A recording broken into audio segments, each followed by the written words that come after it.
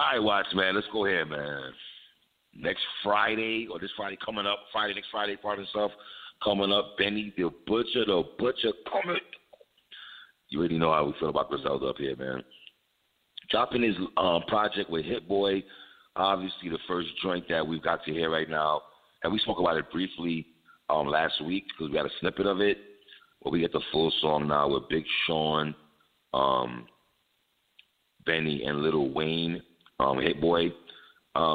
It's getting a lot of love. I see on social media, Hard Body.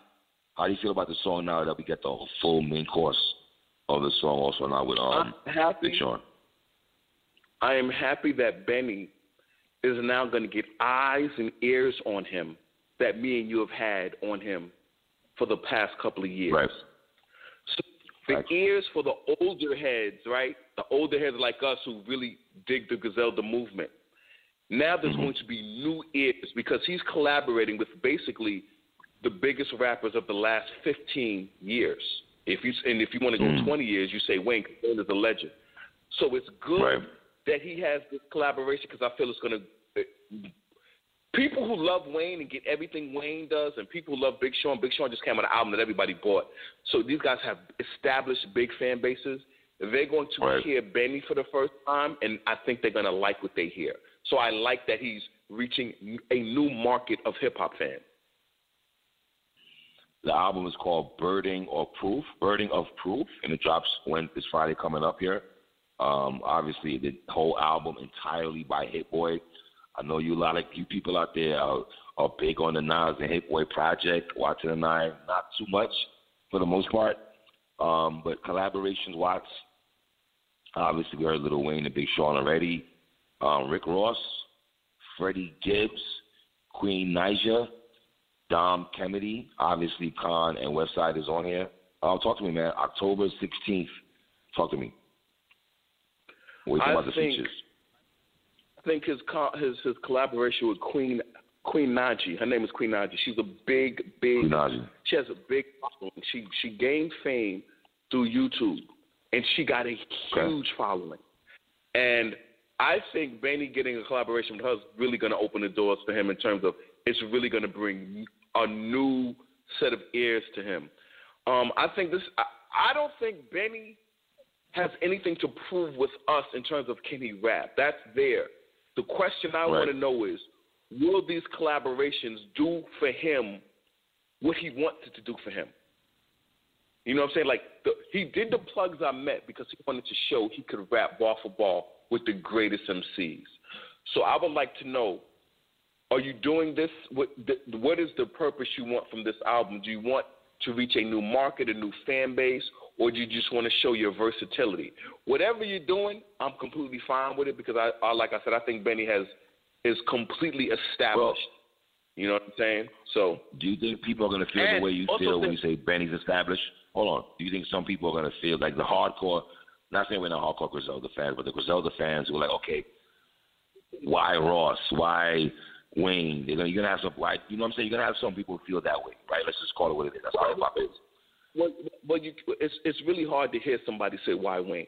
Everybody wants to rap with Wayne. Right. And everybody who loves hip-hop rap with Wayne. So that's a no-brainer. It's the same with Rick Ross. Rick Ross is a hip-hop head. Rick Ross, it ain't like Rick Ross ain't a hip-hop head. So these are not bad collabos. Let's not forget, last year when we heard Rick Ross rapping with Smith & Wesson, that threw us off a little curveball. I was like, what? Smith & Wesson and Rick Ross got a drink together? That was kind of wild, but that told me a lot about Ross, that he actually would jump on a song with Smith & Wesson, though. You know what I mean? When I saw that collaboration, I was like, you know. Rick Ross is a hip-hop head, and he's a dude in his 40s, man. Rick Ross been listening to hip-hop since the 80s. You know what I'm saying? Like, he knows what time it is. He's that 90s guy who loves all the dope. He's a fan of hip-hop. So, to me, I can't see why people mad. Like, people, first of all, people love Freddie Gibbs, so I know they're going to love the Freddie Gibbs collabo. You know what I'm saying? Yeah, but hold on. So, you can't say that because Gibbs and Benny been working together for a minute now. So it's like Gibbs and Griselda have been making music together for a couple of years, over a year now. You know what I mean? So I believe this album is going to be very well received. But here's what I really believe. I believe Hit Boy is gonna get some serious flowers, like serious flowers. I believe we're gonna give Hit Boy more than he's getting with Nas. Than we gave him with Nas. 100%. No, that's different to us though. But you saying us or the masses? Us. Okay, because the masses already giving him love off of Nas King's Disease project, which it's, you know, it is what it is. I don't have a problem with the timeless song with Wayne and Big Sean. I don't have a problem with it at all. If Benny now wants to reach a different market, I'm not mad at that, right? But I'm still gonna grade the music and listen to the music itself. You know, I'm expecting this album to be like, okay, certain hooks that Benny might have. I mean, the drug talk is still gonna be there. I'm pretty sure. Is he gonna talk about other stuff? Is this an album where he talks about other things except the stove and the pots and stuff? He doesn't have some joints you feel that's not gonna, you know what I mean? To me, he doesn't have to. Okay. That's not who he is. You gotta talk about stuff like that if that's not who you are. Like, tell me, you want him to do a bunch of frontline songs like Conway? Is that what you want? Who? Frontline. You never got into that bag heavy though. That's my point. So he doesn't have to do it right now. Hold on. Freelord did a song like that, and I liked it though. I don't got a problem if Benny does a song like that. I have no problem with that. A full song, no problem. Now, but hold on. It ain't like I'm asking you 19 songs of that, brother. If he does one, that would be cool. All right, you know what? That's dope. If he has no song addressing any of that, it's not gonna bother me. My nigga, don't put words in my mouth. I don't think it's gonna bother me either. I'm saying when you have features of Ross and stuff like that, right? And Big Sean and all these other guys, you know, and Hit Boys doing the production and stuff like that. You get what I'm saying? I'm just focusing just on that. Also, I would like to hear what Ross got to say with Benny, though. I'm very interested to hear how that joint pops off and everything. Even though I wouldn't mind hearing Benny with other, I wish Special was on here. I wish RJ Payne was on here. I ain't gonna lie, Benny. I know, you and Payne are cool, but I still would like him and Payne to still do collaborations, right? If we saw RJ Payne on the track listing here, we would be good with it. I'll be happy with it, to be honest. You know what I mean? Recently, you know, Hold up. Before you go there, King Von did a song with Fabio Foreign. Okay. I'd like to get your opinion on that. How did you feel about that collaboration? I'm not from 63rd. Let me say that first off. King Von, shout out to you. I actually like this song. I like it. I like King Von's energy, man. You know, I know we're labeled as the old head guys up here, but you've given Fabio Foreign mad love. We've given Pop Smoke mad love. You know what I'm saying? Envy Kane. We've talked about these young boys on here. You know what I mean? The RIP once again, KJ Baller and so Nick Blicky, I think it was. Yeah, the guys and brothers who passed away, one of the Blickies and stuff. I like this song. It's cool to see Fabio chilling in Old Block with King Von, the young boys, you know, New York City, Chicago. Let's be real, man. For all the talk that, you know, New York, the young New York cats might have stole Chicago style or whatever, UK drill talk, this, that, and the third. For King Von and Fabio to link up and all that kind of talk instead of beefing and worry about who did this. Let's get on the track together. Let's do a video together and let's get it cracking. So you could tell they rock with each other heavy and stuff like that, you know. I like Von's energy, man. I ain't gonna hold you. I like Von's energy. Solid song. So you think? I like it more than the Nas song. How about that? The energy matches more. I 100% agree with you. The Fabio Foreign King Von collaboration to me is better than Nas Fabio, because at least Fabio's being who he is. Hey, Ferg. I'm rapping over Jill beat and not trying to and not going way out of his lane. And I don't have to hear Nas going, que lo que. I'm going to hear that garbage. That's cringy, Nas. Nas, that's cringy, my guy. Follow-up question. We're 20 years in to MOP releasing The Warriors, produced by Primo and 50 Rollback. Do you have any thoughts about MOP's Warriors album, the 20th anniversary? Were you outside when that album came out? I was outside when the album came out, and that Warriors album was in heavy rotation. I know a lot of you people out there always want to go to Annie Up, like that's the only song they had on that album. No, they had a lot of songs on that album. Foundation, Follow Instructions, Welcome to Brownsville with Teflon and all that stuff. They had a lot of fire joints on here, man. This album was a strong, and I'm saying a strong 4.5 mic album. And I'll say this also about MOP. For all the love we give a lot of artists and talk about Mike's ratings and stuff, MOP, in my opinion, has never had less than a 3.5 mic album in a catalog. It's been 3.5, 4 mics, 4.5 mic albums in a catalog. And this is my favorite MOP album. I love this album a lot. I like it a lot, man. It's a dope album. Love it. I have nothing bad to say about Warriors. Love it. Fire. P have such a, first of all, the reason why Annie Up was talked about, because Annie Up was I would say, would you say Annie Up was their biggest song they've ever had? Yes, it was. So, hands down. And the reason why I know Annie Up is big is because the year 106 in Park started, I remember MOP performed Annie Up. And I remember that Little Fame was so happy. Like, I was just looking at the happiness on his face after they performed it, the energy, the crowd really liked it. I love Fame. It felt good because, you know, we really want to see MOP, like, make it. But I could see that was one of the reasons where they really felt that was as close to commercial love to me as they was ever going to get, just keeping it so authentic, so funky. But as for MOP's mic rating, I think MOP have several 4 mic albums. Yeah, like this is just one of the several 4 mic albums. And for whatever the reason is, because MOP never got the true commercial taste of stardom, sometimes they get swept under the rug. But to me, I always had them sitting at the table with Mobb Deep. MOP. They were just different. And Onyx. They were just different. I had them with Boot Camp Click, with Onyx, with Mobb Deep. They gave me the same feel, just different. Yeah, Alcoholics, just different. I thought if I wanted to hear raw, grimy Brooklyn hip hop, it couldn't get better than MOP. MOP. That's a fact.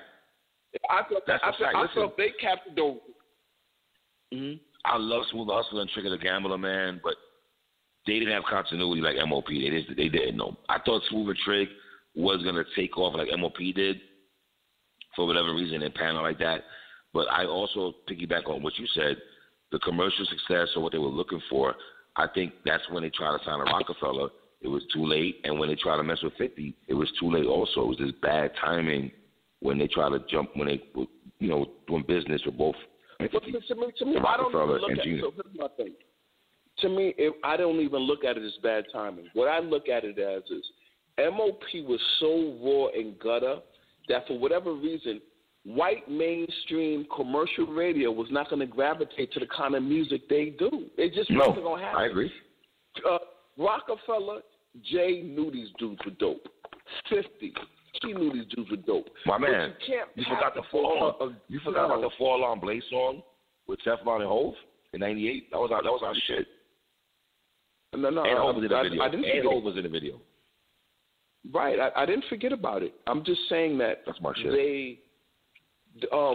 MOP, to me, it was never too late for them. I think they always had a lane that was just too rough, rugged, and raw for mainstream audience to digest. That's just how I felt. So why did hold on. So why did white America gravitate more to Onyx more than MOP? Because it was a heavy metal, they give them a heavy metal feel or slam and all that. Yeah, Slam. Come on, Slam. The video was appealing to white America, mosh pit diving. Right. I agree. You know, I agree. They marketed them like that. MOP, if you think about How About Some Hardcore, produced by Hyperion, a.k.a. the director of Belly, black and white video, they was just raw. Like, when I think MOP, I think raw hip-hop. And for whatever the reason was, it's a taste that did not have – I remember when 50 got them. You know what 50 wanted them to do? He wanted them to get in shape. He was like, yo, I need y'all to get in the gym and get in shape so I can get y'all out there. Like, it was just – like, you want to market them as something they're not. You know what I'm saying? When they make – do you remember the remix they did for I Whip Your Head Boy? Little Fame bodied that joint. The I Whoop Your Head remix? The first nigga to say, G, you not. Fame is nice, man. With red beef and broccoli. Come on, man. And then, what about the remix with Hov? For You Don't Know. On, man. Hold on. I love You Don't Know. And I love You Don't Know remix. I love that train. I love MOP, man. Billy and Fame, man. I know niggas give Fame a little bit more love than BD, but I love Billy Danze a lot too, man. I love those brothers, man. MOP, like, just be able to talk about somebody to MOP because how much I love their music. You know what I'm saying? Like, they had some, like, listen, not for nothing, niggas always say Big, Nas, and Hov with these Primo beats. Primo laced MOP with some fire crack beats, man. Like, their relationship with Premier should not be overlooked at all. Primo loves MOP. If you ever talk to Primo about MOP, all he's going to do is say, I love those guys, and he loves producing for them. You can tell MCs that Primo likes working for. MOP is one of them. This man, and he gave them everything he could. He wanted MOP to really blessed blow. MOP more than Nas more than Nas, Big, and Jay. He got more beats for them than Nas, Big, and Hov. That's a fact. On this album, on this Foundation album, he produced 5 songs on one album. On the Warriors album, there's mad joints on there. He produced mad joints on there. He produced 5. Mad joints. He produced 5 of these joints. Now, the thing that I think is not appreciated is our guy, DR Period, produced Annie Up. Period. And people do not give DR Period props. Like he wasn't outside giving them body bag Brooklyn beats like he gave Blase. Yeah, he was. DR Period gets mad props. We act like DR Period wasn't outside. He was outside. You didn't give us the beats about DR Period? My nigga, I'm not gonna hold you. I went and bought that tape, but the only good song was the single, "Easters in the House." Oh my God, that's the best song. Another one. Nah, better than that though, B. Come on, man. When Easters in the House, oh my God, that's the best song Blase ever had. Blase, what was her? Like, yeah. Now he had another song that was dope. I wanted Blase to keep it going, but hip hop. Let me just to show you how difficult it is in hip hop, man. You could really hit hard in hip hop. The streets could love you, and then you can never recapture that feel, man. It happened. We saw it happen to Smooth the Hustler. We saw it happen to Blase. Like, it's not easy to keep it going in hip hop. Yeah, but see, I don't understand about Smooth. He dropped in '96, and then like after that, '97, '99, still wasn't bubbling. Like that's, come on, Smooth, man. I love Smooth the Hustler, man. Love them. I mean, like Raw Flush. And those are my guys right there. Mike Geronimo. I love that little trio right there, man. Love that trio, man. Real. You didn't rock with Raw Flush? Yeah. What about Tash? Don't you put Tash in that same category, Tash? I love Tash. I don't even want to put Tash just in the West Coast bracket for the Alcoholics. I just like Tash, period. I just thought he was dumb nice. Like, I liked him more than some New York niggas, so I don't want to put him just all the West Coast there. He was just dumb. He was lyrically fire than me. He had a dope voice. He had, like, you know what I'm saying? Alcoholics, we talk about Alcoholics too much times on this show, man. Niggas know how we feel about the Alcoholics, man. Alcoholics get bad love from us. You know what I'm saying? I'm not going to hold you at all. Is it safe to say, Watts, we're not going to Method Man and Havoc this year? I don't know. I want to get it this year, but I just don't know. I want to get it this year. I would say this, though, man. Meth, I just feel like you should have, after listen, you had one of the best verses this year. Just like how we felt about Sunday School last year with 38 Special. That's what I feel about Method Man's Lemon verse, man. I love Meth's Lemon verse, man. I still play Lemon hard body, man. I just feel, I know he's doing Power and everything like that. He's doing, shows and everything. So maybe the interest the link up would have to make it sound right. But I wish we would have dropped it this year, though. This year to me would have been the best year for him to drop it. Not saying he can't drop it next year, though, Watts. You know what I'm saying? Uh-huh. The timing aspect of it would have been dope if he was able to drop it this year. I agree. I mean? The thing is, he promoted it like, me and Havoc got an album together, and it's coming out in August, and then it never came out. So I was upset about that because I really want to hear. I really wanted to hear that stuff, especially after Havoc gave Conway such a fire beat. Yeah, man. Yeah. I'm not gonna hold you. I'm very interested to hear what Meth was gonna sound like, because I'm not gonna lie to you, say I'm shocked, but man, if you told me Meth would have had a 5 mic verse in 2020, where it's like, wow. Because I hate to beat up Slick Rick again, man, but Slick Rick's verses on West Side Gun album are cringe worthy, man. Like really bad, watch. Like really bad.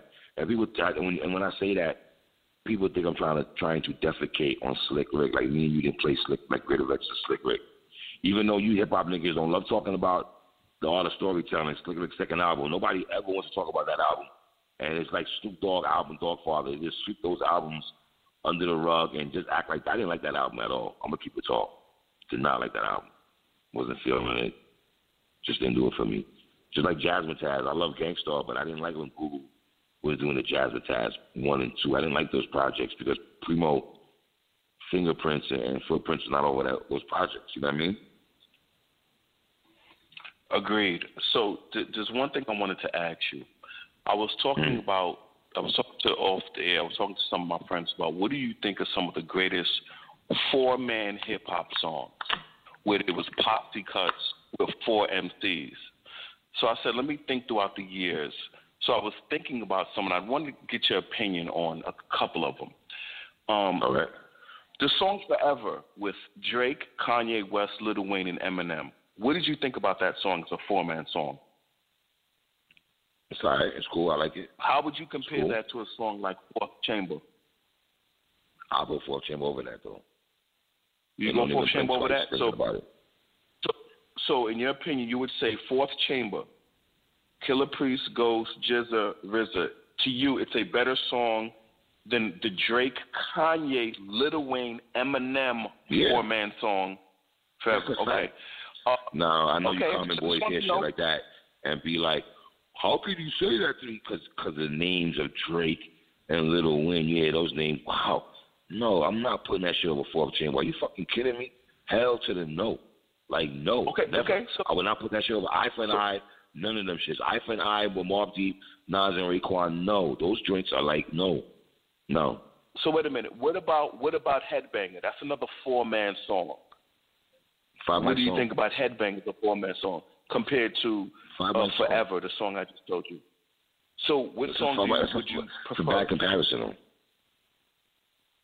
No, they're 4-man songs. I'm just saying we're talking about 4-man collaborative songs. So I'm just asking, how would you rank the 4-man song Headbanger, Hit Squad, to this Forever song?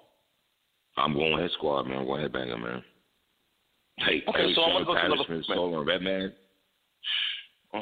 Redman's verse alone. Hold on. Redman's verse alone shits on everything that those niggas are talking about. How about that? Okay. Well, wow, we talking about some great dudes, man. Okay. Because people may not understand that, so I'm just asking. No, I'm going so I want to get another 4-man man. song. Another 4-man song is Swagger Like Us. Jay-Z, T.I., Kanye West, and Lil Wayne. That is a 4-man collaborative song. How would you compare a song like Swagger Like Us to a song like, say, The Symphony? That's another 4-man song. So what song do you... I never liked Swagger Like Us. But let me say this real quick. I never liked Swagger like Us like that at all. I'm just going to keep it real with y'all. It was never a song that I really... Like, oh, my God. It wasn't an oh, my God song. Like, The Symphony is an oh, my God song. So the thing I'm trying to come to terms with is these are some big, powerful 4-mic songs I'm naming, like Swagger Like Us, Jay-Z, T.I., Kanye, Lil Wayne. I named Forever with Drake. You know, Drake, Kanye West, Lil Wayne, Eminem. Like, these are powerful lineups. And yet you would say a song like Eye for an Eye was better than these two songs? That's a fact. Both of them shit together. And would you say Fourth Chamber is better than these? Would you say Fourth Chamber is better than those songs? Okay, just curious to see. Just curious to see how you take 4-man songs. Just to know. I would definitely like that. That's not even. I wasn't a big fan of Swagger. Like, man, let me just say this, man. I was not a fan of that joint like that, bro. I'm not gonna hold you, son. It didn't really do much for me. You know what I mean? Like, you and I were talking earlier about talking about when we have a conversation about albums of the year and everything like that. Do you think the public forgot about how great Grab's Oracle 2 project was? Because it came out so early. I think people still have that in their radar. I think it came out too early, and people have because we're in the era of albums that come out every week. People are if your album is not released in the last 2 to 3 weeks, we forgot about it and we've moved on to the next album. I feel the era of having albums marinate for the entire year, I believe that era is gone because people just want, you got artists who put out different projects. For example, Graf put out another album already. So he's already moved on. And I think people have completely forgotten how great the Oracle 2 is as a body of work. I have not. And I will judge 2020 from January to December. That's how I'm going to judge it. What do you think about 21 Savage out here selling records like crazy out here in this type of climate? Does that shock you at all? I think when Lonzo Ball came out and said we don't listen to Nas, we listen to 21 Savage, and I started calling him Nas. I started calling him Lonzo Esco, and we used to have these back and forth debates about it. Well, the MC that he kept talking about was 21 Savage. That's what he was talking about. He was like, we listen to 21 Savage, we don't listen to Nas. That's what he said. So now fast forward to 2020. Nas comes out with an album that everybody loves. Hit Boy produced it. It's released to the public. 48,000 first week. Great numbers in the digital era for somebody who's been in the game for 30 years. It's actually phenomenal numbers. But to me, for 21 Savage to come out and do over 170,000 copies in the first week, digital, it's mind-blowing. Like, we have to give 21 Savage his credit as for this generation, young boys, we got to give him his props. I mean, this man by himself sells more than all the Migos individually. Like, when all the Migos did solo albums, and none of them was as big as 21 Savage. I'm glad you said their name, Watts. Has the Migos train slowed down? Yes, to me it has. The Migos train has slowed down. And I'm going to tell you why. I think they went completely in the 50 Cent formula back, meaning they went heavy on their ad-libs and they're just like, if it's not broke, don't fix it. But the one thing about hip-hop is hip-hop keeps moving. Hip-hop goes to another sound. So I think Quavo realized it when he started jumping on songs of Pop Smoke. Like, he understood, there's a new sound. I gotta reinvent myself and stay with the times. But it's clear that they are trying to find a lane for themselves because they've been putting out single after single all year, and nobody's talking about them. They keep putting out songs and with no album. So clearly, I don't know if it's the pandemic, but it feels as if the Migos aren't as hot as I thought they was. But I could be wrong because 21 Savage came out here and showed he's one of the biggest rappers of 2020. You know what I'm saying? I did not know that 21 Savage, the young people, the young generation, are still gravitating to him. I didn't know it was still that heavy. I didn't know he had the streets like that with the young folks. If you told me that, I did not know. Are you shocked that 21 Savage is leading the charge for the young generation? What are your thoughts? Yeah, I'm not, because people love him. And by the way, salute to 21 Savage for being from Britain and reinventing yourself as being from Atlanta and using no British accent. I have to respect it. You know what I'm saying? First of all, are we gonna put respect? We're gonna put respect on Metro Boomin's production.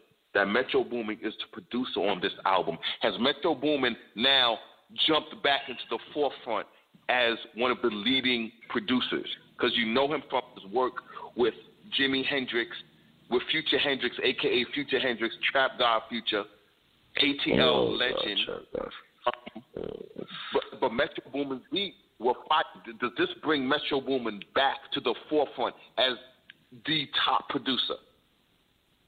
I don't know if it brings that to the forefront, but it's a conversation now. Is going to be like, let's not forget about Metro, because obviously if 21 Savage is selling records like that, and Metro is the mastermind behind the production aspect of it, yeah, we're gonna have to give it up to Metro. Have to. Okay. Have to. No doubt. They literally have to give it up. I'm gonna make sure Metro Boomin and 21 Savage get their flowers or the acknowledgement that in modern current hip hop they are the dudes. So listen, we can talk about Griselda all year, every day. 21 Savage is more popular than all of them. By far. Yeah. By far. You see? Yeah. Like in that, you don't even know how to internalize that. But I'm telling you, 21 Savage is a star. Like, 21, here's the thing. 21 Savage don't got to work with people to get a fan base or to reach out. Like, he is the fan base. He's part of this. You know, he's 27 years old, and this is his prime run. Savage Mode 2. We going to put some respect on 21 Savage. Hold on, time out. That's all I'm saying. He's 27? He's 27? Yeah, he's 27. Yep. Wow. Impressive. I'm not going to lie, though. 21 Savage had a verse on Game's album last year that I liked a lot. I'm not going to lie. No, he was on the hook. He was on the hook part. I actually liked him on the hook on Game's album last year. I'm not going to lie for 21 Savage. I thought 21 Savage had a fire verse on Meek's album. The Champion album that came out in 2018. When they said Hope had the best verse of the year. When they said Hope had the verse of the year. Yo, in 2018, the greatest years in rap for a long time. And dudes is like, Hope West Street verse is the best verse of 2018. Nah, sorry. I said this before, so we had this conversation, but 38 Special verses were better than Jay-Z's in 2018. Like, yeah, Special had better verses than that alone. You know, I'm just talking about Special. You know what I mean? Like, now, you said something about Meek. You said, what's going on with Meek? You tell me. Yeah, I don't know. I wish he dropped some music. I'm a big Meek Mill supporter. When all you niggas turned on Meek, when all you niggas turned on Meek with that Drake beef, I was still riding with Meek. Still. Well, the one thing I know is that Meek is in his TV acting bag because there's some show called Charm City. It's about Baltimore, and Meek is in it, and they promoting it heavy. So I know Meek is in his acting bag. So is that why we're not hearing music from him? Do you think, or? I would think that would be the reason, right? That's the reason why. I don't know because, you know, to remind people, Tupac used to do movies and music at the same time like it was nothing. Yep. Nothing in the way of the other. He performed Machiavelli while he was shooting movies. So, you know. Yo, I ain't gonna front, man. Tupac's work ethic is like, he's first team all work ethic dude, man. Like, I put Wayne in there, and I'm gonna put. I just had somebody tip my tongue, man. Oh my God. Westside Gun. I would say Westside Gun also, and I'm surprised you said that because a lot of people don't rock the West like that. Why are you surprised I said that?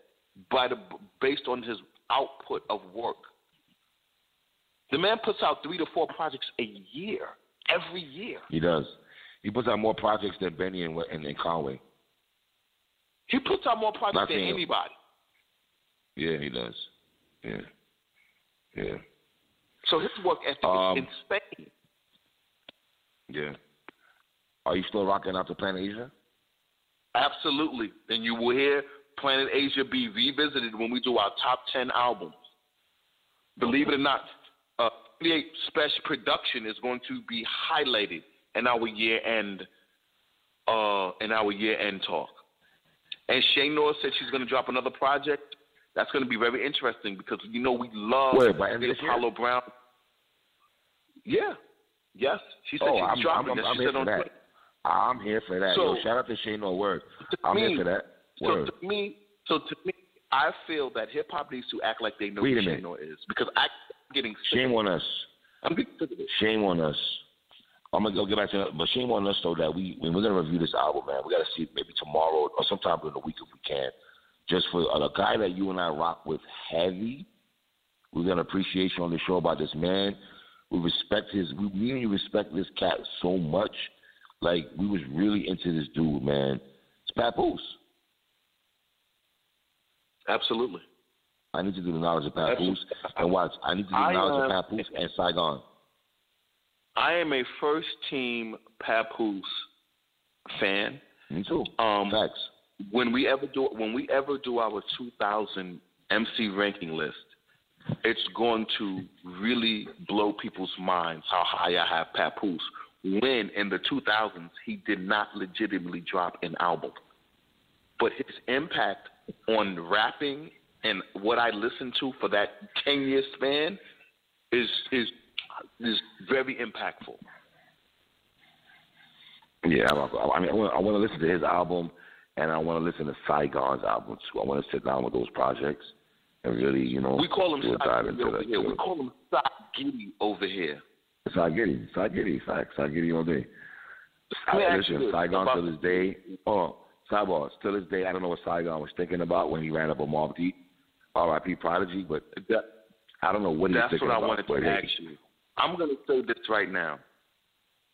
The fact that he was able to get off that stage without getting a universal beatdown, that's crazy. Is something that I will never understand. I will never understand how you could be on a stage, with Mobb Deep and their entire crew and snuff Prodigy and not get that off. Now, props to my man, Picasso.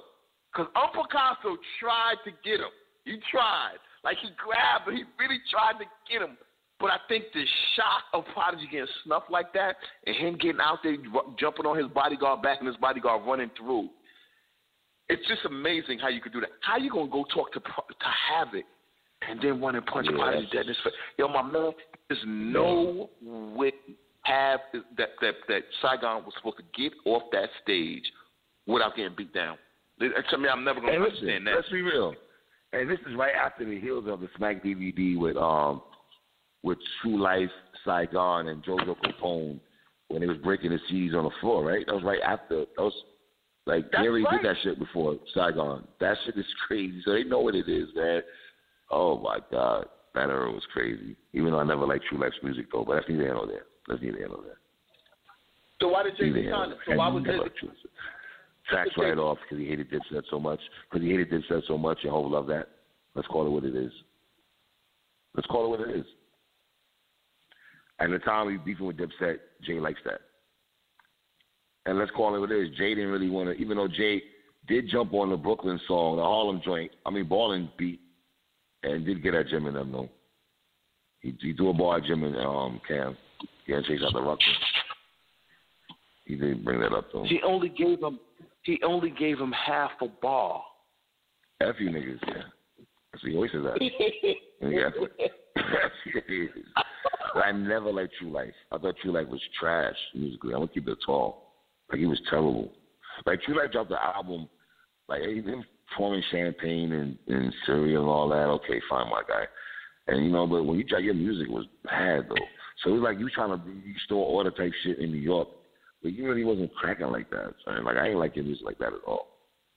Saigon was my guy, and JoJo Capone was just a nigga that had street ties, because I ain't never liked his music either. Deadass. He never liked that nigga music. A lot of these niggas' music I did not like, if you want to go there. Shit, you know what I mean? I was telling you about the Drink Champs the other day when Cruz, whatever, James Cruz, and the other brother that was on the show with Nori. And then you guys let me say, 3, how you enjoy that so much because of stories. I don't mind the stories, but I just didn't like because they was rocking with LL, they started going in this LL bag, like LL will wash KRS. Well, I don't understand. Yo, LL, let me tell you something, man. We respect the LL Cool J, and shame on me and watching that we've never done an appreciation for you. We'll do that one day, but let me just say this.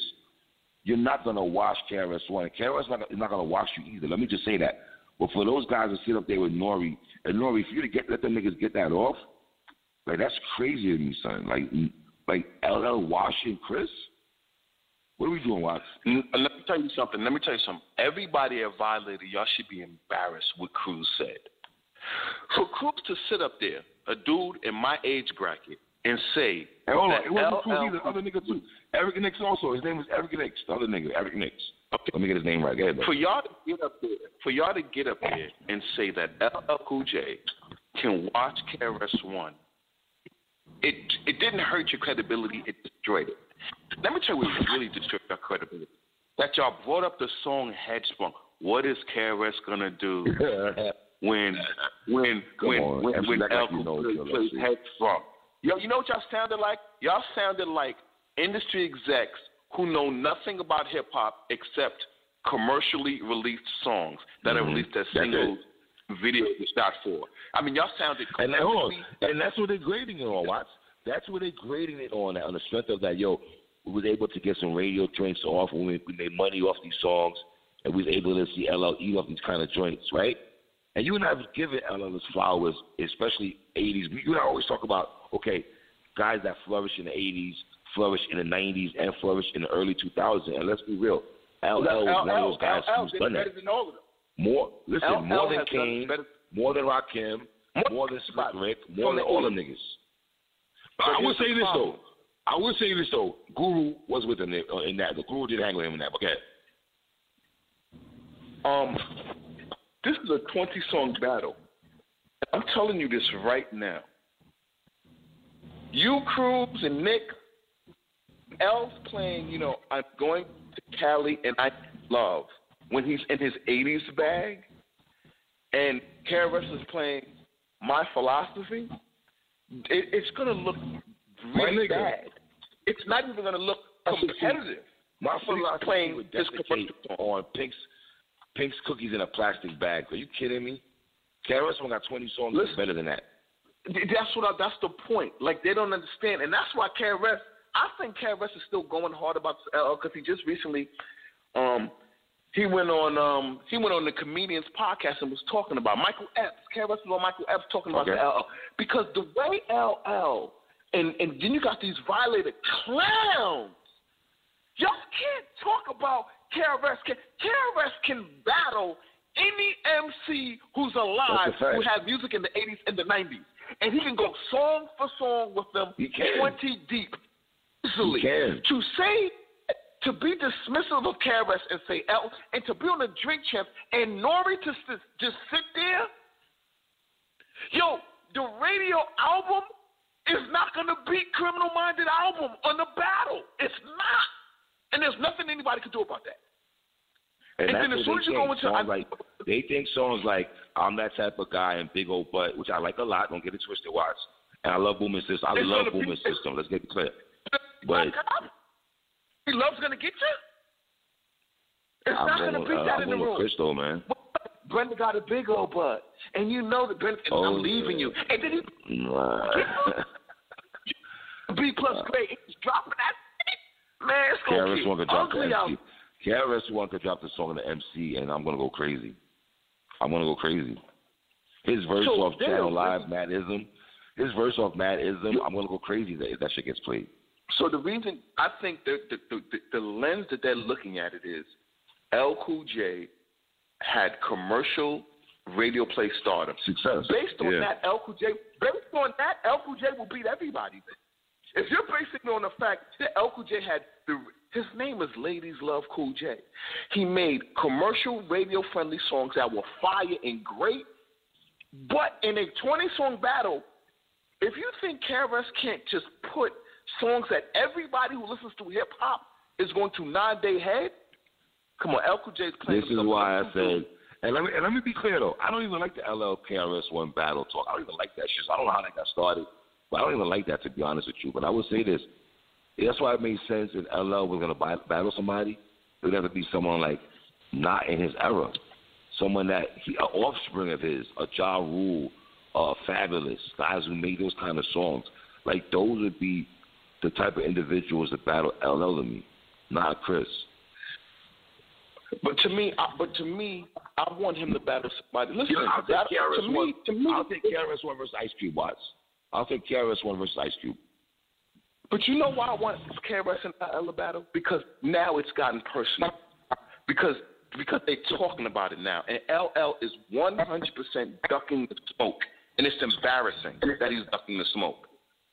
And for those dudes that violated, insulting, to compare KRS to LL Cool J, that in itself was insulting. It destroyed the credibility of what they had to say. Could you imagine me and you were doing a podcast and a dude sits up there and he's like, "Oh no, we can never get LL Cool J because LL Cool J got Dogs, I would have intervened. Dogs, I would have intervened in that conversation and been like, "Yo, hold on, y'all, hold on." And I gotta act like LL is gonna wash KRS One. Let's really talk about this, y'all. You know what I mean? I would have said, have y'all listened to KRS One? What do y'all know about him? Let's talk about it. Let's go from Criminal Minded to My Philosophy to Boogie Down Production. Let's talk about it.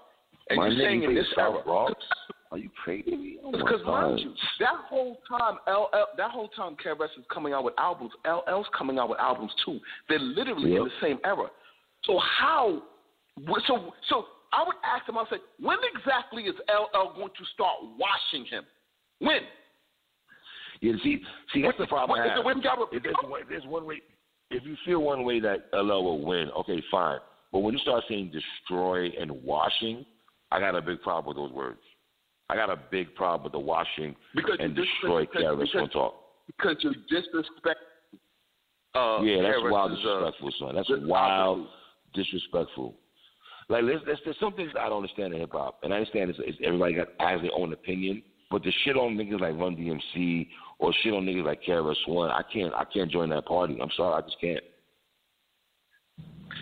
I can't, Jack. I'm gonna ask you this question because I'm Outkast is more critically acclaimed than Run DMC.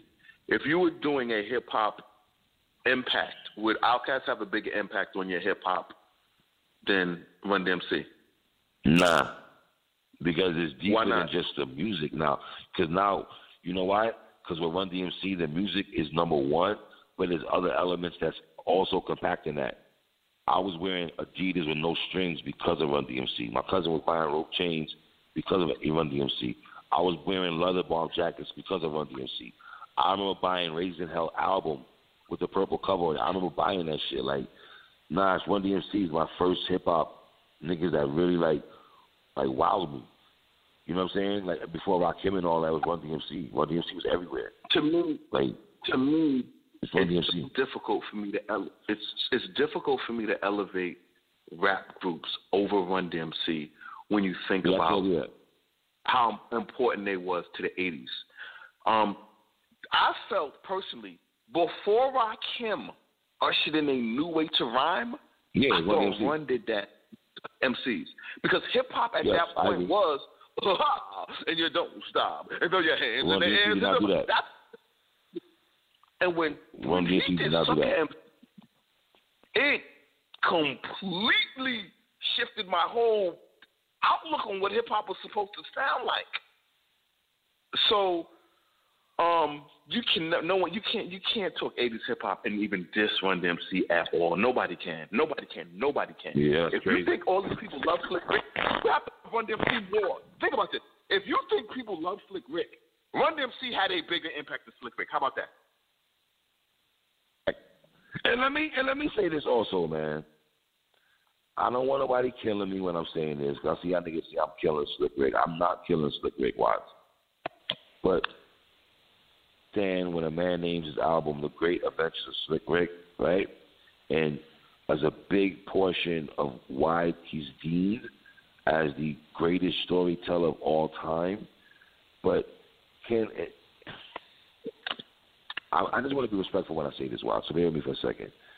I understand Rick has given us so many classics. That Great Adventures of Slick Rick album is a 5-mic album. I'm going to go with it first off. It's a classic album.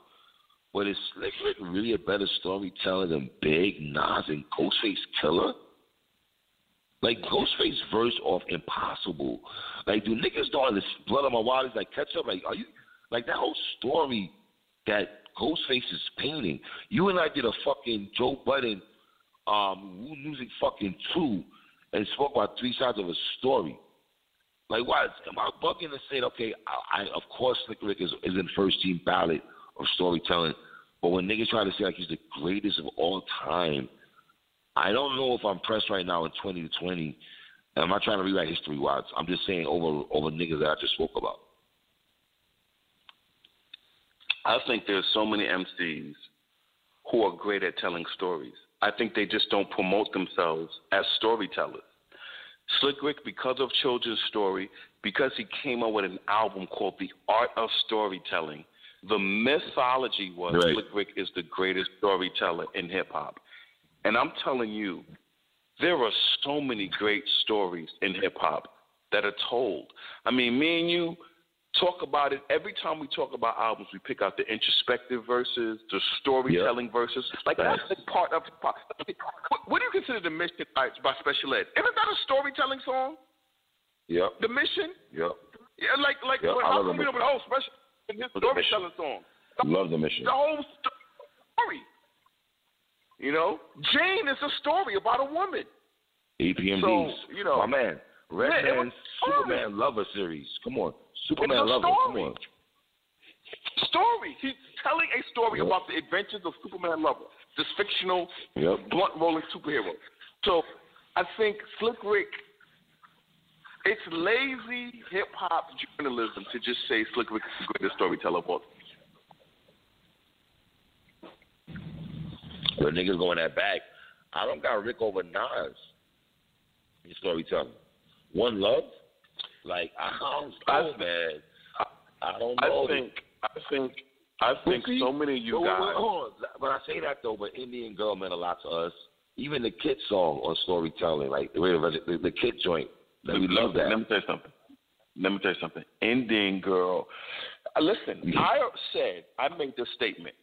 The Great Adventures of Slick Rick was a more impactful album to the hip-hop culture than The Miseducation of Lauryn Hill. And the reason why I said that is because, remember what I told you last time?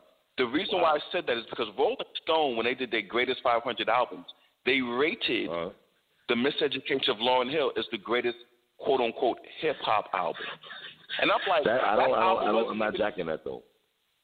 I was like, that album did not impact hip-hop like The Great Adventures of Slick Rick. It just didn't. The Great Adventures of Slick Rick is one of the most important albums in hip-hop. And that's not jumping out the window either, man. That's just real talk, man. I'm sorry. That is not jumping out the window. That's real talk. At all. Like, I think Lauren's verses on the Fugees were more for me than Miseducation. You know that, right? They did. You know what's crazy? I was listening to Lauren's verses on the Fugees, and I'm going to say this. People need to stop short-selling Lauren as an MC because they like to run to the Miseducation of Lauryn Hill because she got her most celebration from it, and she only rapped on 3 songs. That's not the Lauren I love, though. That's not the Lauren I love. You see, this is the thing I need people to understand. If you want to hear rapping, Lauryn Hill rapped on the first 2 Fugees albums. All she did was rap.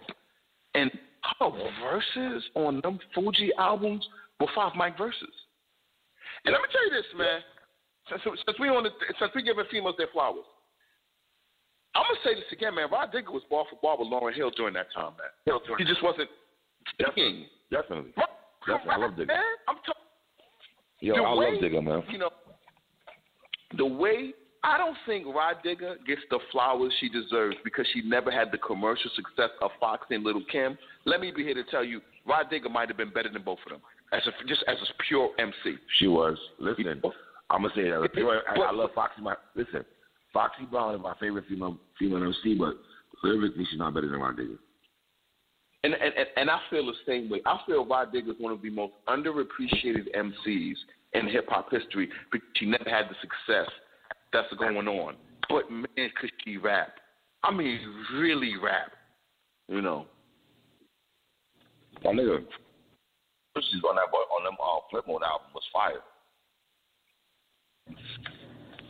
My man, I love her. I love every verse she got on the Flip Mode album. Every verse.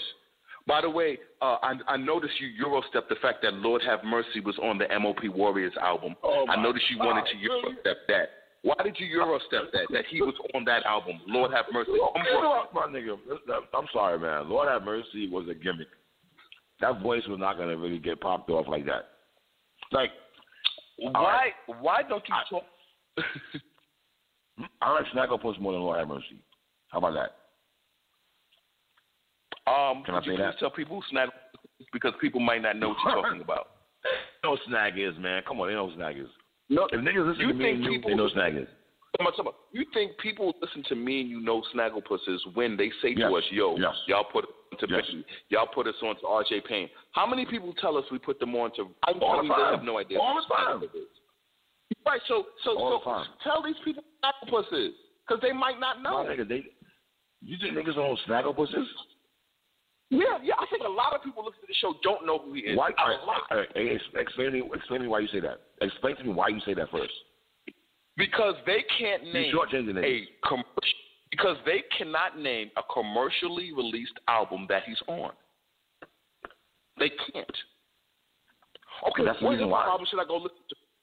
Yeah, of course, that's the reason why. What other reason can you have?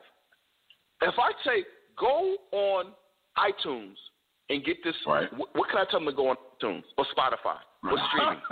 I can't. You know what I'm saying? So tell them who Snagglepuss is, man. Let them know. I would say this though. Listen, DJ Doo-Wop really is the person that put us on to Snagglepuss. I don't know how you feel that way, but I got introduced to him more because of Doo-Wop and everything. And sidebar, me and Watson had an appreciation on Mixtape DJs. If y'all never listened to that, please go listen to that. We just celebrated all the Von G's, SNS, Slave, Clue, and all that. Please go listen to that anyway. But the point I was making with Snagglepuss and Lord Have Mercy was that they had unique voices, but it wasn't going to take them anywhere to watch. You get what I'm saying? Like Nine. Nine had a nice voice, but Nine wasn't really popping like that. So my question to you is, why do you feel Brooklyn MCs like Rampage didn't make it the way he should have? And do you feel Busta focused on Rampage when he should have focused on Rod Digger before Rampage? What do you think about that? Because what about Wild for the Night with Rampage? Did you like Wild for the Night? I did like that song, though. I did like Wild for the Night, though. Uh-huh. I got to keep it a stack. Okay. I like that song a lot. I like that song more than Tracy Lee's song. How about that? Mm-hmm. Okay, I 100% strongly disagree with you, and I think you just jumped out the window with that. I think you leaped out the window. Everywhere we go, everywhere we go. Something. That song was the anthem, and when Big and Mary was there, I loved it. I loved it. Let me tell you something. The death of Big hurt Tracy Lee's career. Because that was his man. They had the same management, Bystorm management, Mark Pitts. That was the connect. 50 blessed him with. Biggie blessed him with a 5-mic collaboration song. 5-mic, one of the greatest collaboration songs. Keep your hands high in hip hop history. In the history of hip hop, you can't name, in my opinion, 2 songs better than it. That's how much I love Keep Your Hands High with Biggie. Name them. Name the 2 songs. And I'm gonna keep it the same way. I'm gonna keep it the same topic you're talking about. Big. You're saying Big overshadowed the song, right? Overshadowed Trey Lee, right? No, he didn't overshadow Trey Lee. No, he didn't. He did not. It's a great song. It's a great collaboration song. Well, I thought Big overshadowed Craig Mack. How about that? That's the point I'm trying to make. Big overshadowed Craig Mack? You don't think so?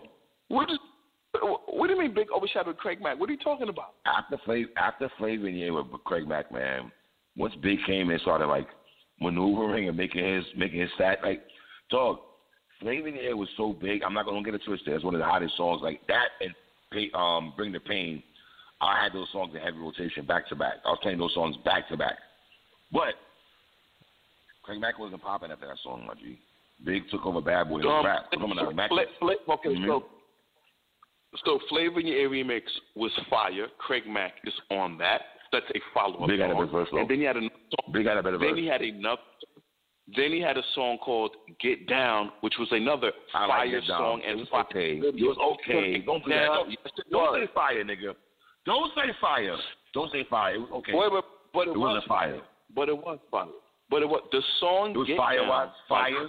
It was fire. Get Down was fire. It's a 4.5 mic song. Yeah, man. It's a 4.5 mic song. You jumping out the window. window. By Craig Mack. You jumping out the window. Video. Jumping out the window. The jumping video, out the window. No, I'm not. Dog, no, I'm not. No, I'm not. First of all, the beat was fire. No, I'm not. You cannot compare Get Down to Flavor in Your Ear, my nigga. You're crazy. Flavor in Your Ear was a better song. Get Down was a dope follow-up song. A very dope follow-up song. Put it this way. I'll give you an example. Let me give you an example. Joy was the follow-up song to It Take Two. What was a better follow-up song? Joy, pump it up, or Get Down, in your opinion? What was a better follow-up song? Joy. Joy. Okay. Think about Joy, pump it up. Tell me what's going on in the Brooklyn with you. When Bob Bass and DJ Easy Rock, that was their second single. You was really into that. I love that song. My nigga, I love that. Let me say something right quick. I like that Rob Bass album. Let me say that also. I actually like that album. It has some joints on there. Okay. I'm not gonna diss Rob Bass and Easy. I'm not gonna do that, man. No. Easy Rock, R.I.P. Easy Rock. Did he pass away? Yes. Did Easy Rock pass away? Yeah. R.I.P. Easy Rock, man. R.I.P. definitely Easy Rock, man. I ain't gonna hold you. Are you still listening to the Lox album? No, I'm not. And this is what I wanted to ask you. What? In 1996, right? In 1996, one of the greatest years in hip hop. Do you feel when we talk about 96, do you feel we leave out albums like, let me ask you this, Stakes is High by De La Soul, Tribe Called Quest album that they dropped in 96, UGK Writing Dirty. Do you feel we leave those albums when we talk 96 hip hop? Yes. I think there's a logical reason, though. We're from New York City, man. Let's be real. We're not listening to UGK 96. Just call it what it is. You can call me ignorant and all that, fine. But in 96, I'm not playing that. You know what? So let me just say this. Why that's not fair, and why we must take the blame. And I'm going to say why it's our ignorance. My man, we was fanatic. We really loved the Alcoholics. They were from California. And I like I like Outkast more than UGK, my nigga. So my point is, so don't say it's a regional thing when we clearly were listening to hip hop outside our region. So explain to me why UGK didn't resonate with us. It just didn't resonate with me like that, man. It just didn't. Okay. Why didn't 8 Ball and MJ E40 did not resonate with me. Project Pat didn't resonate with me. It's just gonna be like that. But why? You gravitate to some Southern MCs, some West Coast MCs. About the MCs that didn't resonate with your soul. I love Jeezy. You know how I feel about Jeezy. You know how I feel about Nipsey. I'm talking about in the 90s. My favorite album in 2018. I'm talking about in the 90s. You got UGK and 8 Ball and MJG. I wasn't playing that. Nope, sorry. I just wasn't watching that. You're from New York, right? But you were a big fan of the Ghetto Boys and Scarface. I was. So how can you say that Scarface. when you clearly listen? That's what I'm saying. You clearly listen to Scarface and the Ghetto Boys in the 90s. I love Face Mob. But so why? So what was the disconnect? I love Cypress Hill. UGK? I love Cypress Hill. They're from Cali. You know? What was the disconnect with UGK and Riding Dirty? This is a classic album. Like, how did you miss out on this album? The same way you missed out, nigga. Same way you missed out. It didn't resonate with me like that. It just didn't. Okay. I didn't like that album at all, to be honest. But I keep telling niggas all the time that we bash. Hold on, time out. I'm for disclaimer. I tell niggas all the time when they try to go in that East Coast, West Coast sound bag with us that we criticize more New York rappers more than any other region. And niggas can't say nothing when I say that because it's the truth. We get on more New York rappers in this show more than any other region. And that's a fact. Like, in 2013, you try to front like Troy Ave was a poppin'. I don't. He's from Brooklyn like you. He ain't not the biggest Troy Ave fan. He's from Troy Ave. Well, whatever. But you don't like that album like I do. I love that album. Troy Ave, New York City, the album. I think there are a lot of albums that you love that I never listened to. Just like there's albums that I loved that you never listened to. And I'll give you an example. Heist of the Century, Lotta Dark Man. I love that album in 1998. So that's an example. That's an example of an album that I love. You're probably the only person that like that album. No. I didn't like that album, 3. I loved that album, meaning it's an album that I played. Meaning that it's an album that I put in my Walkman and played every day for months. That's what I was doing. Mobb Deep Infamous? You was rocking that shit like the Infamous? Like Illmatic? Yes. And I will tell you the 5 mic songs. Killer Sin and Lotta Dark Man, Heist of the Century. 5 mic song. Everybody knows it. Everybody knows it. Heist of the Century, Lotta Dark Man, Killer Sin is a 5 mic hip hop song. So that's the point.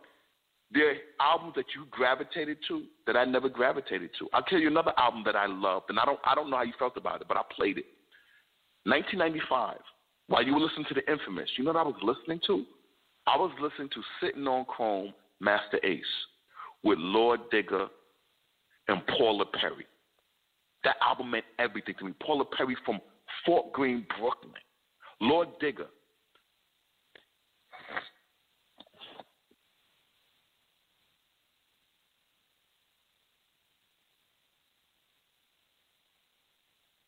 I was rocking Jeezy album hard in 05. You wasn't rocking Jeezy hard like me in 05. No, I wasn't. And like it pains you to admit. Can you finally admit that Kendrick had the best verse on Control? Can you finally admit that? Are you ready to do that? No, the best verse on Control was Jay Electricity. All right, fine. I also think that Big Sean gets so undercut on that is if Big Sean wasn't even on that. Y'all act like that's his fault. Y'all act like that's his fault. That's his fault. Song. That's his fault, nigga. That's his fault. Not his fault. That's his fault. It's a narrative. So let me tell you about society. Society is like this. A narrative can be spun and people run with it. Let's talk about some hip hop narratives that people run with. Nas can't pick beats. Let me give you some. Let me give you hip hop narratives that people run without thought. Eminem killed Jay-Z on Blue. Eminem killed Jay-Z on Renegade. Eminem killed Jay-Z on Renegade. That's another one. Slick Rick is the greatest storyteller of all time. It's another hip hop narrative that people put and it stays, right? Here's another hip hop narrative that stays. Kendrick Lamar had the best verse on Control. That is a hip hop narrative. Because my man, Jay Electricity PBS Mystery, said I had the best verse. Jay Electronica tweeted it. Wait a minute. Wait a minute. So because Jay Electronica felt he had the best verse, that makes it valid?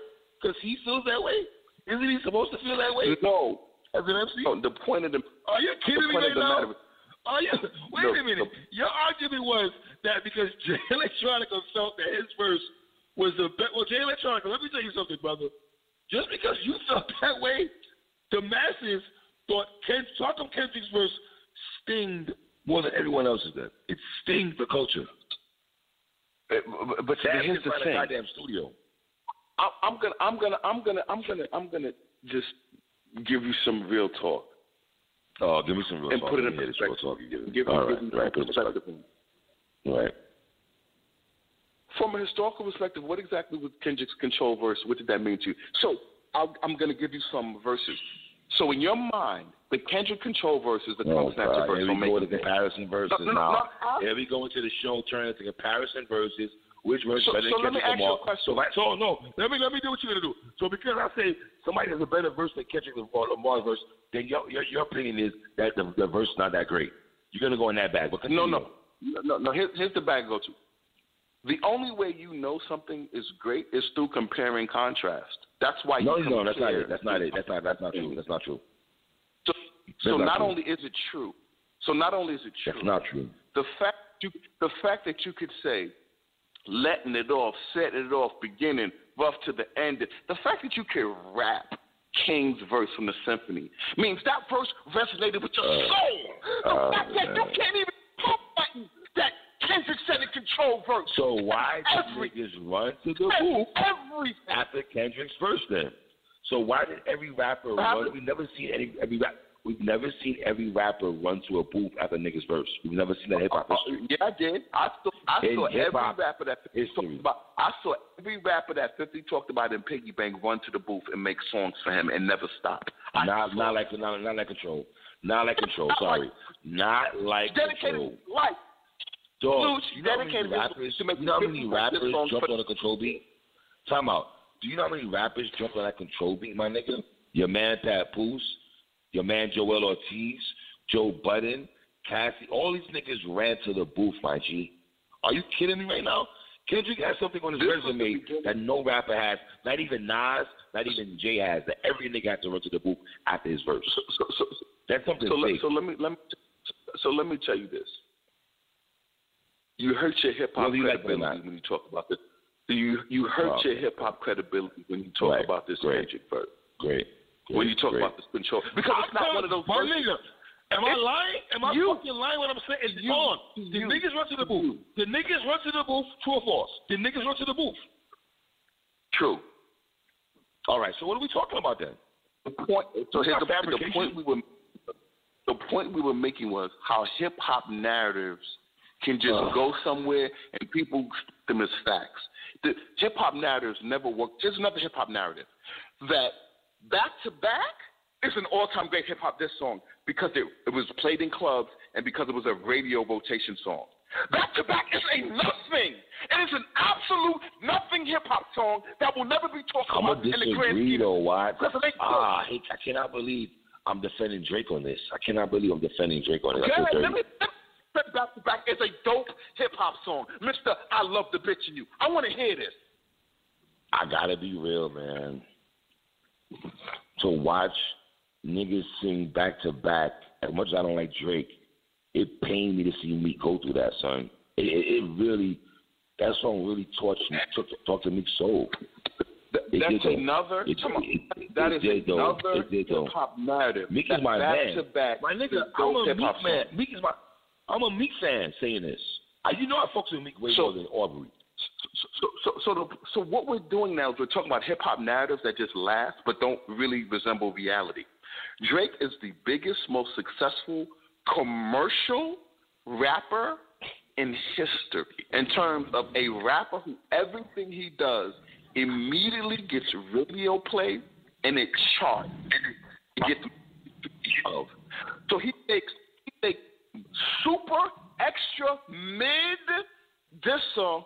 We're going back to back. There's nothing dope and fire about that because a bunch of white people. Is that your girl song? Wait a minute. Is that your song or your girl song? Nah, Drake got some quotables. Nah, man. Drake got some quotables. Watch. There's nothing dope about.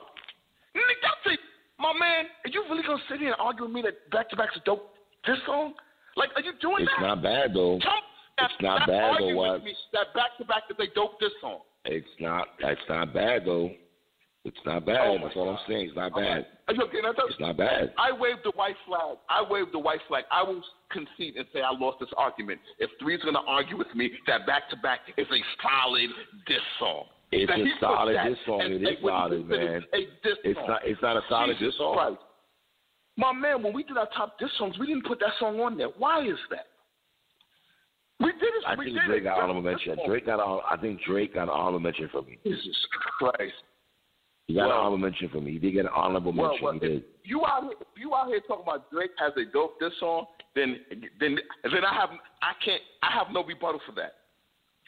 My nigga, you acting like wait a minute. You acting like that song is on some like Mace Oracle song coming at Cam, like it's a garbage song like that. Like no, it's not. Like, no, you can't say that. The thing I was saying was that the hip hop narratives say something and you run with it. So basically you're saying, okay, let me give you a hip hop narrative.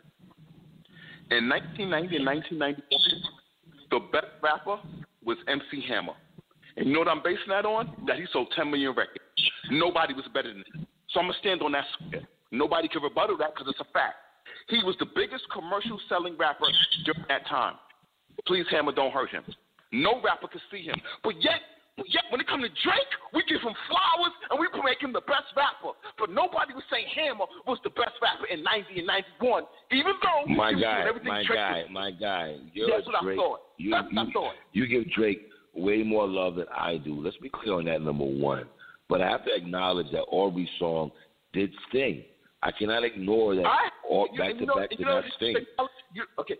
You know what else you have to acknowledge, 3? How big was Can't Touch This? Very big.